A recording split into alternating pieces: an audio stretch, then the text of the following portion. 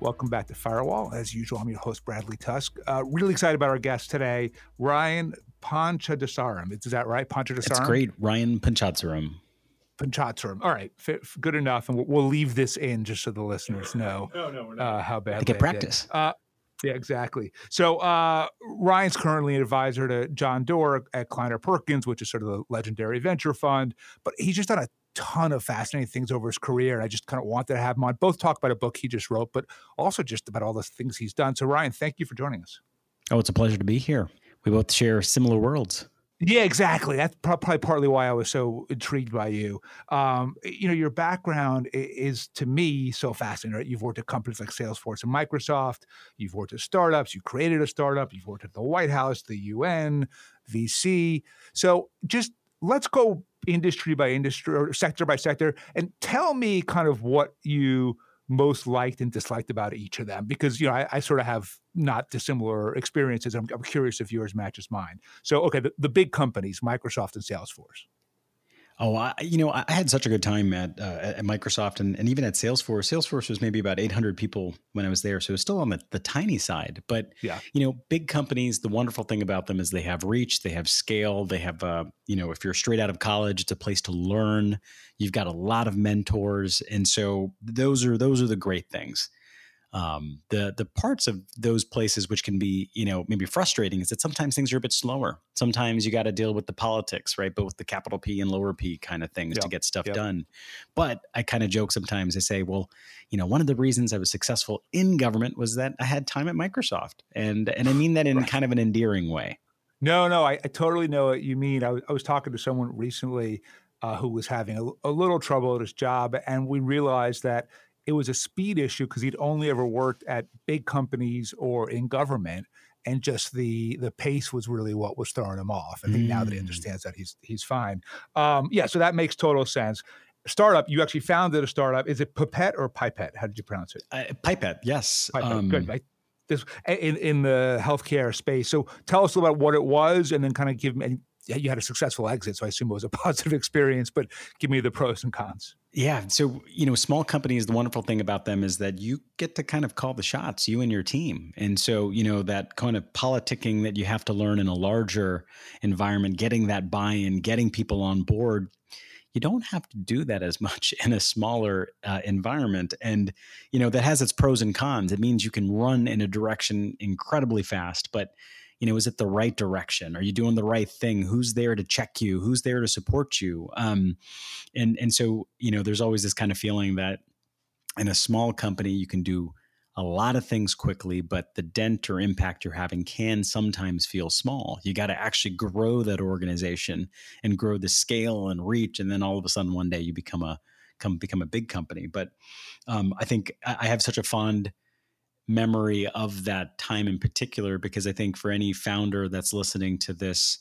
podcast, the weight of the whole, company is on your shoulders, and that's really hard. And I think founder empathy is incredibly important, because there's no other place on the planet where there's something so fragile, right? Which is a startup, and how it depends on the 2-3 people around the table working on it, and that every fundraising round, and how it doesn't look always so certain till it actually happens. I mean, it is crazy, the roller coaster of a small company. Yeah. And the skill set that's required is so diverse that it's hard to imagine anyone actually has it, right? You've got to be serious and disciplined enough to create a product and technology, make sure it works. You've got to be a good enough salesman and bullshitter to raise money and kind of, especially when things are early on, kind of make it seem better than it is. You got to have crazy perseverance to kind of work through the entrenched interests. So yeah, I hear you. I think being a founder is definitely one of the harder things out there for sure. So then you became the Deputy Chief Technology Officer for the U.S., worked at the White House. Obviously, I find that totally fascinating. Tell us first the story of how you got that job, what you did there, and then the pros and cons. Yeah, so I entered government actually as a Presidential Innovation Fellow. It was meant to be a 6-month stint, and it was in the healthcare space, actually in the Department of Health and Human Services. And it was the reason I came was I felt like the impact that my company was having, right, this healthcare startup, was only fixing a corner of healthcare. And if you actually zoomed out and looked at a place where you could go to try to actually fix a larger part of it, government is actually an incredible place to do that. And so I went in because there was this project about helping people get access to their health records and, allowing developers to be able to build things on them for patients. And that was super inspiring for me. And so I went in 6 months as this fellow and never left for the next 3.5 years, because there ended up being another problem or another opportunity or just a group of people working on something interesting that really made me keep on hitting that snooze button, right? Like this was, yeah. Yeah. Is this when Obama was sort of rolling out the Affordable Care Act and all the kind of things around it? It was, this was this was like when I joined was right before the Affordable Care Act. I remember actually there's probably a tweet on my timeline that was like, congratulations to, the healthcare.gov team for rolling it out today on October 1st, right. 2013. I actually was pulled onto the rescue team for that effort later that month. And that definitely changed my trajectory within government. I'd always been working on things, I always kind of say in the periphery, right? Really important projects, but if they failed or succeeded, no one would ever know. But if they actually, sorry, I take it back. There were really important projects that if they failed, no one would ever know. But if they succeeded, they would actually make a really big impact in people's lives. But in this case here, being pulled onto the healthcare.gov effort was a key piece of the Obama administration's healthcare effort, right? The Affordable Care Act, it's which improved. Too. It was a legacy piece. It was fixing so much of the healthcare system. And guess what? A website was getting in the way, right? If we couldn't enroll people into healthcare, well, you know what? Maybe this piece of legislation shouldn't exist. And so, myself, along with a handful of other people, raised our hands saying, how can we help? And we got jettisoned in there and met a lot of other government employees as well as contractors that all kind of, banded together, Bradley, like to try to fix this thing. And we were successful ultimately in the end. And that's a story in its own right. But it kind of showed you that every single bug or regulatory fix, and if it's done well, can improve someone's life, right? And that was something really just addicting and exciting. And I really do recommend anybody listening to take a tour of duty in government, because the things you're kind of working on and fixing there are really meaningful. And guess what? There's a lot of low-hanging fruit and a lot of great people already in there that need your expertise to pair up with. And it's really rewarding and satisfying. Yeah. So you obviously, there was a lot of scrutiny around the rescue effort, right? It's like the thing that everyone in Washington was focused on. What was that like? And what do you think it would have been like if you did the same thing before social media? If I think it was still like mainstream media was the place where it was being covered. We had this sort of joke, which was like, well, if you needed to know if the site was working or not, you just flip on CNN or Fox News. They'll tell you if it's not working. Right. Because when we got to the scene, there was no monitoring that was installed that anyone could kind of get a sense, is this website working or not? And so that was one of the first things we did. We embedded New Relic and Mixpanel so we could see if the systems were working and where people were dropping off. But if that were to have happened today, I mean, I think there would be even more scrutiny and even more just round the clock attention. But I mean, of course, back then, this was 2013, there was still a lot, with Twitter and news and such. Yeah, it just makes everything so much harder. And then, we'll see where it goes. But with Elon purchasing Twitter, I think it might get even more toxic and controversial if it weren't enough already.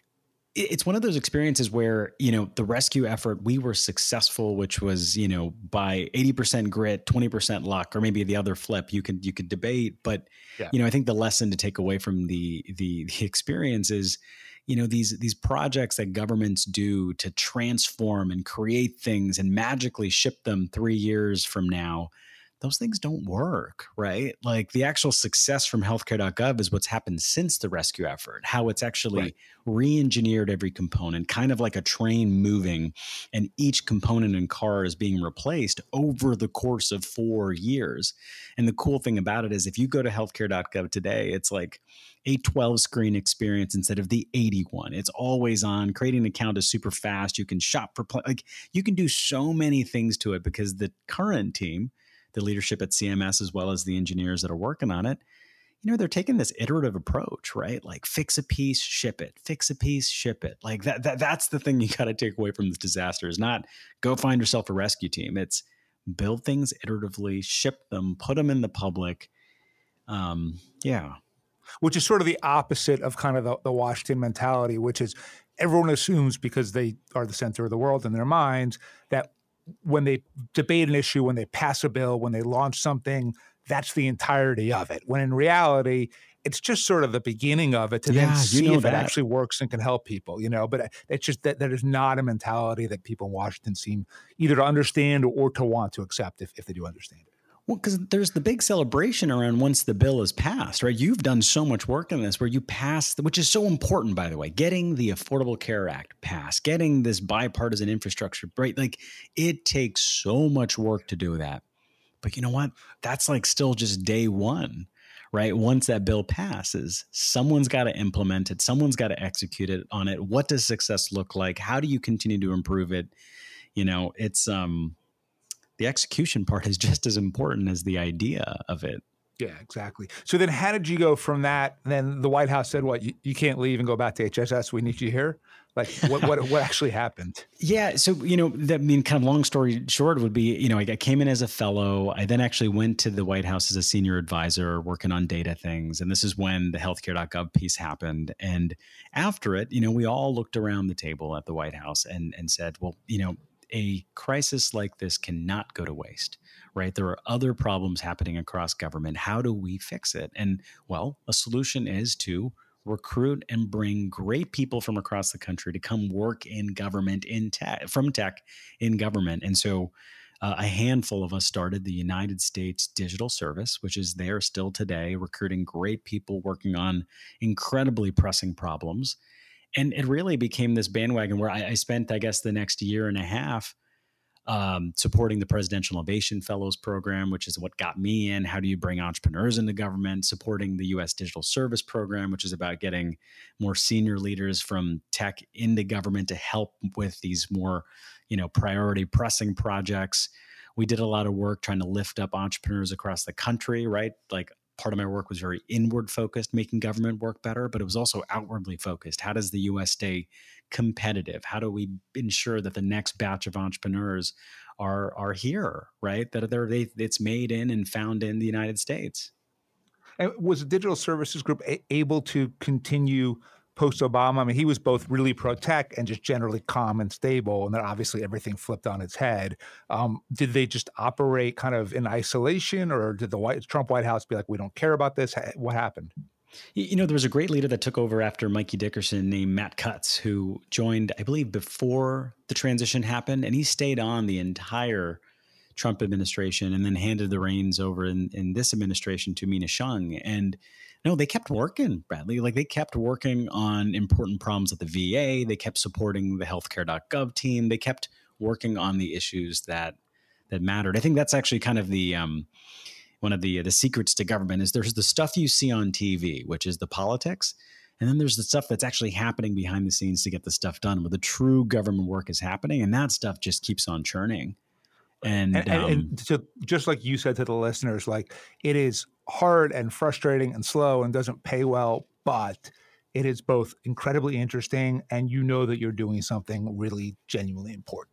Totally. And the thing is, for anyone listening, you get to pick if it, do you want to serve at the federal level or at the state level or in your local community? And I think I'm envious of folks who get to work closer to their communities, Bradley, right? Like in that world, you get to actually serve your neighbor, your friends, your family. Like there's something really special about that. Totally. I thought I was going to say to you, as I noticed, like one thing that isn't on here is city government, which you would, I think, love because especially a place like New York, where you have all of the immediacy of city Mm. government, right? Like my first job out of college, I was the spokesman for the New York City Parks Department. And I kind of realized pretty quickly if the parks are clean and safe, 8.5 million people have a higher quality of life. And if the parks are Yeah. dirty and dangerous, they have a lower quality of life. It's as binary as that, right? So you have that kind of real cause and effect.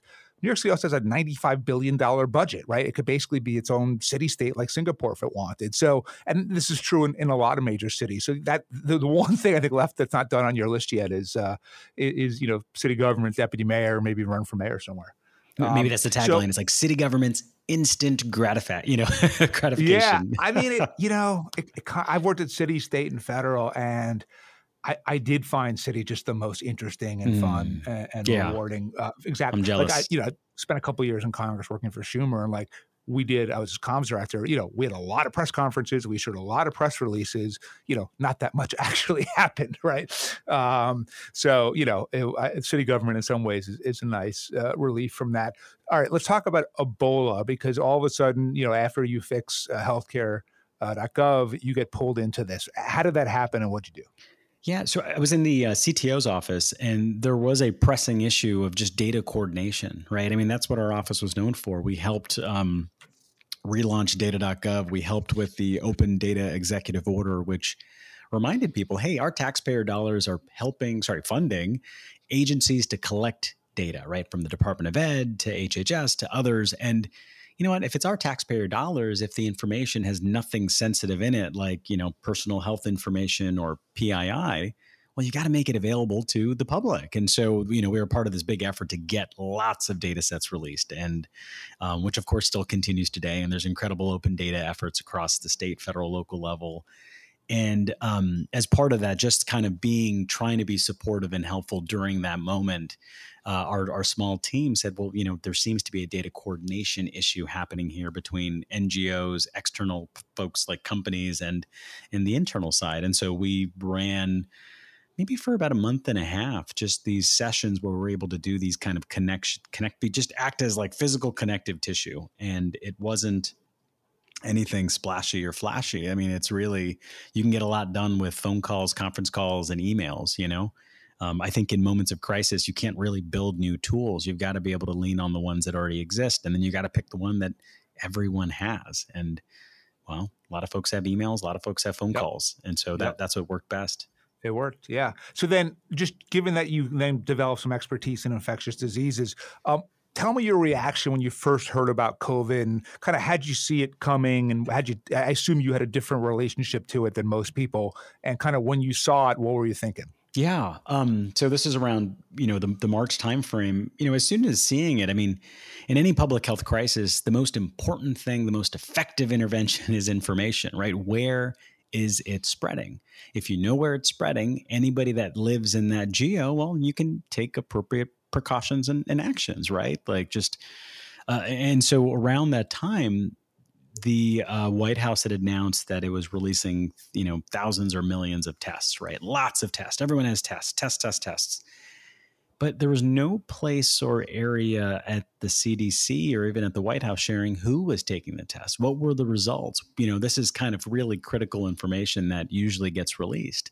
I mean, the CDC has been, historically released influenza-like symptom information very publicly. And so I think the, spider sense kind of went off a little bit when a couple of weeks going by and there was none of this data being released. And then very quickly seeing a community of folks getting formed around the COVID tracking project around a spreadsheet saying, well, you know what, the states are reporting it. What if we try to aggregate it and share that? And, what we ended up doing very quickly was filling a gap that the federal government wasn't doing, Bradley, right? The federal government in the earliest stages of the pandemic was not sharing critical data about where it's spreading. And so it really was up to the public, in this case, a handful of volunteers in Slack channels and in Google Sheets, right? Because that's the technology that was incredibly accessible at the moment. Yep. We're aggregating and sharing this information, and then very quickly became the authoritative source for where and how COVID was spreading in the United States. So how did you end up becoming a delegate to the UN? Was that related to Ebola, or like, or you just Oh, like, hey, I've done everything else. Put me at the UN. Let's see what's happened there. That one there is pure credit to my former boss, Megan Smith. She was the chief technology officer. The third one, the first was Anish Chopra, who brought the policy thunder to the office and really established it. Todd Park was the next chief technology officer. A multiple time entrepreneur in the healthcare space, incredible person. And his addition to the office was, well, how do we make government better, right? So now the office has two arms to it. And then when Megan Smith took over, she inherited those first two and then added the other piece of how do we lift up innovators and entrepreneurs, of course, in the US, but also globally. And so we became delegates to the UN because we saw the sustainable development goals, right? These are the collective number of goals that countries all around the world identified as important in tackling. And Megan's reminder was always that, there are people out there, Ryan, that are already solving these things. How do we find them? How do we lift them up? And she pitched this really neat idea called the Solution Summit. So right when the delegates were signing the document, what if in the room next door, we actually had innovators from all across the world, across all the continents, minus Antarctica, working on these actual solutions, and how do we lift them up? And so, we acted as this sort of, you could call them like we were cheerleaders for innovators. I mean, you and I are in the venture capital world. We kind of call this venture catalyzing, right? Like, how do we find the founders? How do we lift them up? Because, Megan would always remember, people do things. You got to go find the people. And so that was a very surreal and very fortunate experience. And they continue to do the solution summits to this day. And that's super sweet to see. Now, you mentioned when you're talking about Microsoft, kind of the inside of big companies, there's sort of little p and big P politics. Obviously, that's true in real world politics too. How different or similar was it at the UN? We were, at the UN, we were, being a delegate means you're, attendee, right? From a country, in this case, the United States. And, working with them on this idea, I think it's interesting. Your question is actually I never thought about it this way, but you're right. Like in a lot of ways, you had to show that this thing could be true and exist. I think for anybody who works at a large company, sometimes you pitch an idea and it's like, oh no, that can't happen, right? Or that's not possible. Right. The momentum is pulling us in this particular direction. Yep. And you've got to prove that it is, right? You're like, so you write that one pager and they're like, no, it's still not. Well, let me get, a few people on board. Okay, well, maybe not yet. Well, let me actually, get a recording of these 5 or 6 innovators. And you're like, wow, there's actually something there. And I think for anyone listening that is in a larger work environment and you have an incredible idea, you got to sometimes build some momentum around it, right? Give permission for people to believe that it's possible and that you can do it. Because you're an entrepreneur just on the inside, and you're not fundraising from venture capitalists. You're fundraising from your colleagues and the leaders above you, and having them allocate time and resources. And so it's a different kind of hustle. It's a long game hustle sometimes. For sure. So then, speaking of the hustle, what made you decide to go into venture capital? Oh, this was an incredible opportunity that I couldn't have planned it, Bradley. So I moved back to California. So my entire time in DC, I've been actually flying back and forth because my wife was based out here. And, early on in the healthcare.gov crisis part, there was a gentleman named Michael Abbott who was a general partner at Kleiner, who actually was one of the advisors on the rescue team. And so I was reaching out to him, basically saying, hey, I'm moving back. I'm thinking about starting something again. Like, can I get some advice or what can I do? And, he's like, hey, Ryan, like, come be an EIR here. Come to Kleiner, build your company here when you get back. And that's what I did. And actually my first kind of 7-8 months leaving DC, I was pursuing a few different things to build. But during that time at Kleiner, John Doerr was shifting from being managing partner to chairman. And of the firm. And what that meant was, of course, he's day-to-day absolutely involved at Kleiner, but was also going to be doing a lot more out of his family office, a lot more from there, and was looking for a partner to work with. And he had this criteria. He was looking for an engineer, a founder, as well as maybe someone who had either, I think it was the criteria was either healthcare experience or experience in government. And I was like, oh my God, that's me, Bradley, that's me. And, after like 6-7 months of interviews and just getting to know him and really seeing that we see the world very similarly. And we started working together I think I signed my, offer letter a week before the election. Good timing.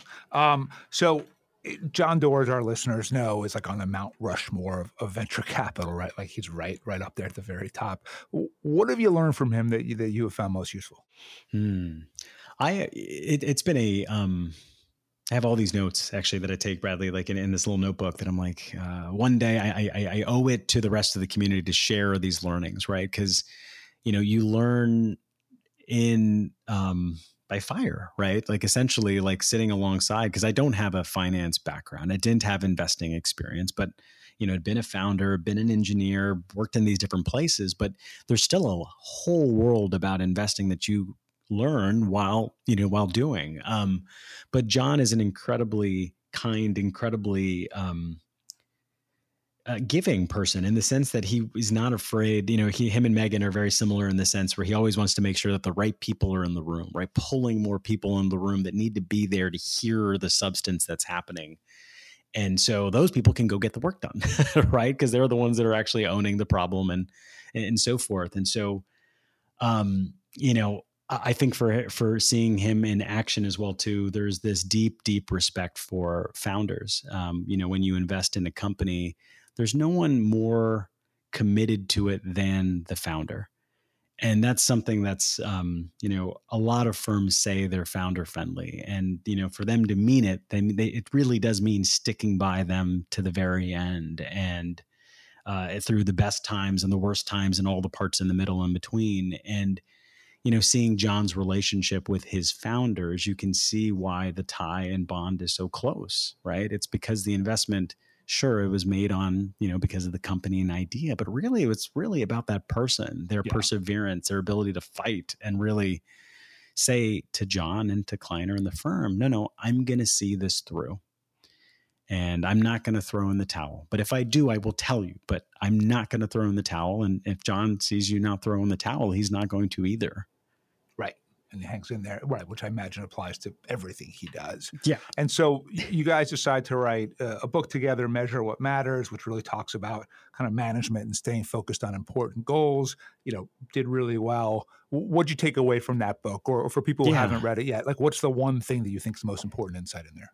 This is in board meetings, right? I think there's two things that I would love to share with folks that are listening about John Doerr and in board meetings. I think for him, the embracing of OKRs as being this like powerful clarifying force, right? I think for most of the John Doerr lore, and it's true, he teaches organizations how to use OKRs and really empowers them to use it, right? He'll never force a company to use OKRs. It's got to be something you want to do. And the book Measure What Matters is a book form version that actually goes through the depth that he's always wanted to about doing an OKR training justice, which is not telling you about OKRs, but also sharing the different stories of different teams using them and how they struggle with them, how they succeed with them, how they use them in a nonprofit, how they use them in a company like Google.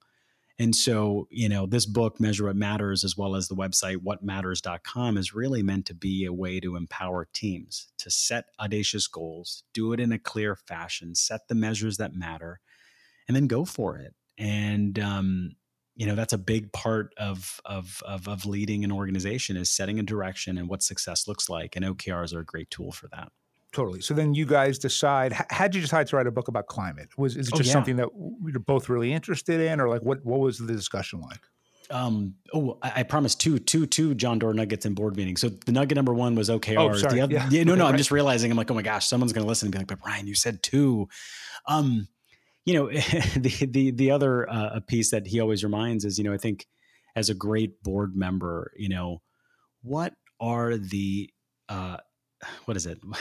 How does it go? It goes, what are the 3 questions you're going to ask that are really going to shape the conversation, right? What are the 3 questions that you're going to ask to the founder as well as the team that's in the room that they haven't been asked yet, right? That's gonna really shape the course and really make that meeting worth it. And so it's something that I always carry in, like, my back pocket, Bradley. It's like, okay, OKRs, we got to make sure we do that really well. But then it's like, as a great board member, what questions are you going to ask?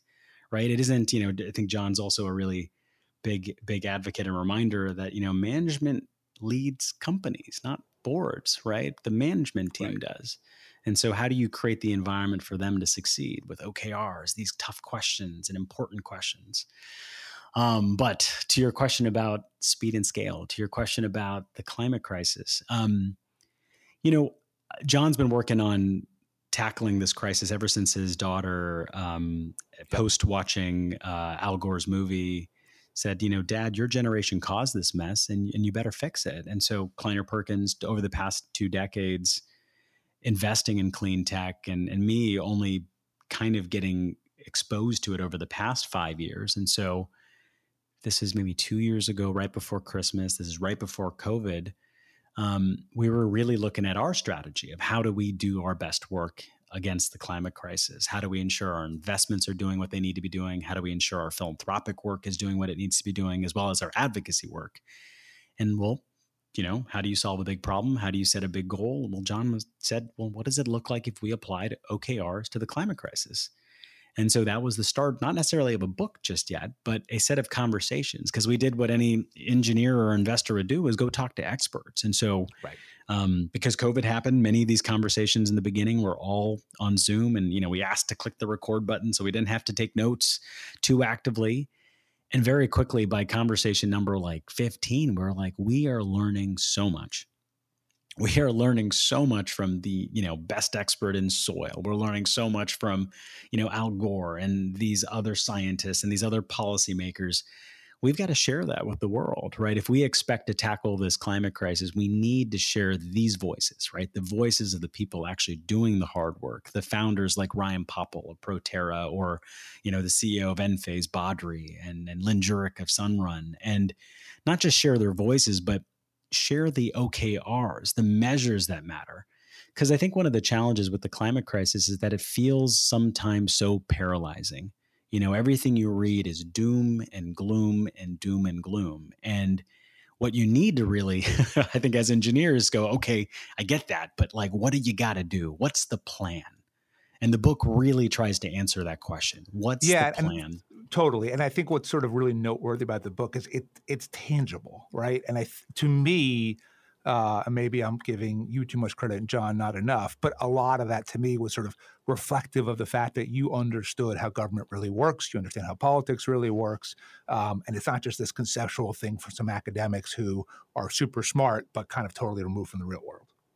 It's this. Thank you, though. I think John is a deep believer in the power of government, and the book is structured in 2 parts. The first part is the solutions. How do you get from 59 billion tons of emissions down to 0? And the second part of the book are the accelerants. How do you do it really quickly? And you'll see that there are 4 levers you can pull on. Policy and politics is one. Turning movements into action is another. Innovation is the next, and investment is the fourth. And we put them all on an equal pedestal, right? Each of these things are equally important if we want to tackle the climate crisis. You got to have great policy leaning on innovation, as well as investment happening, and movements, people not just voting for the right candidates, but also folks say basically, pushing their companies to do the right thing. And I think it's a unique point of view on this crisis, because if you pick up most books on it, they'll lean heavily on one of the levers. And I think we take this approach where, there really are 4. And if one of them is failing you, right? Like if you think the policy politics stuff isn't working, you got to lean on the other 3, and the other will hopefully catch up. Do you feel like this mindset is something that groups, organizations, and again, it could be in or out of climate, because I don't actually think what you guys are talking about has to solely apply to climate. Do you think they kind of understood it but hadn't articulated it, or do you think this was an entirely new concept to most of them? Because we used OKRs to frame the crisis, right? It really made us ensure that all the numbers add up. And it really, when you looked at the different ways to approach writing a book, you could talk about the solutions and kind of leave it there. But for us, we were like, no, it's got to be in these two parts. And so, in the first part of the book, we break down where the gigatons come from, right? There's a lot of actions that happen in the climate space, which are righteous and you got to do them, but that's not where the gigatons are coming from. And so if you have this energy to rally people, we wanted to show you where you should point that energy towards. And so, we've got a big objective around electrifying transportation, right? Getting everyone out of these fossil fuel vehicles. We've got a big objective around decarbonizing the grid. That means getting coal and gas off of our energy grids and adding a lot more solar, a lot more wind, a lot more storage, and a lot more nuclear.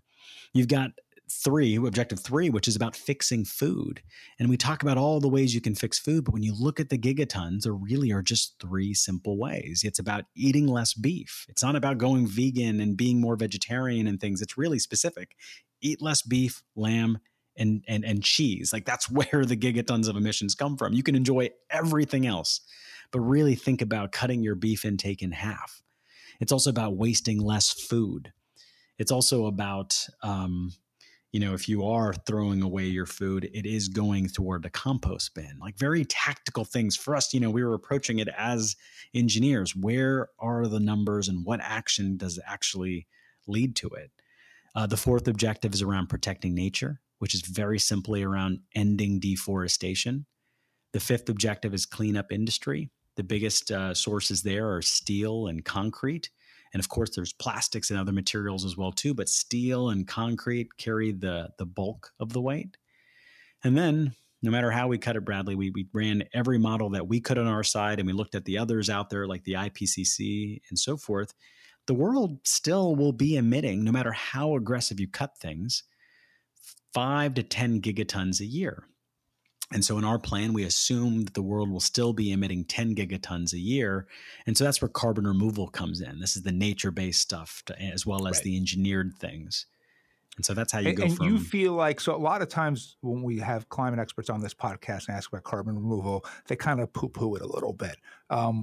Why do you believe in it? Yeah, you can't poo-poo it because we need it, right? But you can't lean on it as your first action that you take either, right? If you're an organization, you got to first cut the emissions that you are producing by switching to alternatives, right? Like look at the energy profile you have, look at the fleet of vehicles you have. Once you do that, how do you use the energy you have a bit more efficiently? And then you've got to lean on removal because it will still be there are still things and part of your carbon footprint that you can't get rid of. And so you're going to have to lean on it. But carbon removal, Bradley, is so expensive today. It's basically $600 a ton right now. And for it to be affordable, it's got to be around 100 or maybe even 50. But forget the price for a second. The sheer availability of it, there's only been like 4,000 tons of it ever put in the earth, right? And we need 4 to 5 billion tons of it a year, right? So this is like such a early industry. But sorry, I cut you off. One thing though I was thinking, I remember a couple of years ago looking at a company and they said to me, we're going to need $500 million for every plant we build to remove carbon. And it seemed to me like a crazy number. And then one of the hopeful things to me during COVID is in watching our government spend several $1 trillion to try to help people get through the pandemic, it kind of hit me like, maybe they could spend several $1 trillion on this, right? Maybe saving the planet and all of our lives is equally worth it. So maybe the notion of getting that kind of funding, it felt more achievable to me post-COVID. Beforehand, I just kind of laughed it off. So, maybe that's one silver lining. All right, last question. You've had all of these amazing jobs. You've done all of these really cool things. What's the one thing, and it can be tangible or it could be like general manager of the Red Sox, like totally unrealistic, that you would want to do that's left on the list? Oh my gosh. Well, I guess you kind of hinted at it, right? You said I haven't done the city government piece yet, Bradley. Right. So that one, yeah. I feel like I need instant gratification, but it's yeah, why not? Let's put it there because cool. that does it as a nice little tie. Oh, I know a lot of mayors that when you're done a Kleiner would love to talk to you about that. The cities can have such an incredible effect on the climate crisis. And maybe this, if I were a mayor, how about that? Let's pretend this is my day one of my job as mayor. I would use my procurement power to really clean up the grid. I am the biggest buyer. We are the biggest buyer of energy, likely, right? If I'm the mayor and we're the city, of energy. And so, boom, we do that first, right? Clean up our grid. The second thing we do is we ensure that gas isn't in any new buildings that get built. And we really pass a law that really helps people transition away from, fossil fuel burners for cooking and things like that, to induction and to heat pumps for cooling and so forth. Those are the first two actions. But the third one, which I know is going to be radical, Bradley, but it's the one that's going to get people out of cars, and that's to install protected bike lanes all throughout the city, this fictitious city that I'm mayor of. Having tried to do that and having done it, we did it in the Bloomberg administration. Nothing is as hard as bike lanes. Like, it is the most controversial. I remember when I was running Mike's campaign in 2009, I was seeking the support of like some of the Lubavitchers in Brooklyn. And their big ask to me was to remove the bike lanes. And I said, well, why do you care? And they said, scantily clad women come by on bikes. And I was like, there's no way Bloomberg's getting rid of the bike lanes, man. You can endorse this or not. But I think they eventually endorsed this. But all right. You're pioneers there, by the way. Like when we did our research for, effectiveness of rolling out bike lane, does it actually improve traffic flows or not? Like, there's so much that points to the work that happened in New York City. And I mean, honestly, it allows this statement to be true, which is the highest return on infrastructure dollars for tackling the climate crisis are through protected bike lanes. Because if you want to electrify transportation, it's going to take 15 years for everyone to switch to EVs. But if you give people truly an alternative in a city, and it can't just be one or two lanes, it's got to be connected and protected. And safe, yeah. This is the most impactful climate action you can take as a mayor. These three that I shared. Cool. Ryan, thank you so much for joining us. That was a fantastic interview. Apologies both to you and the listeners that we went a little longer than usual, but I just couldn't stop asking you questions. So thanks again. Oh, I loved it too. Thank you for having me so much.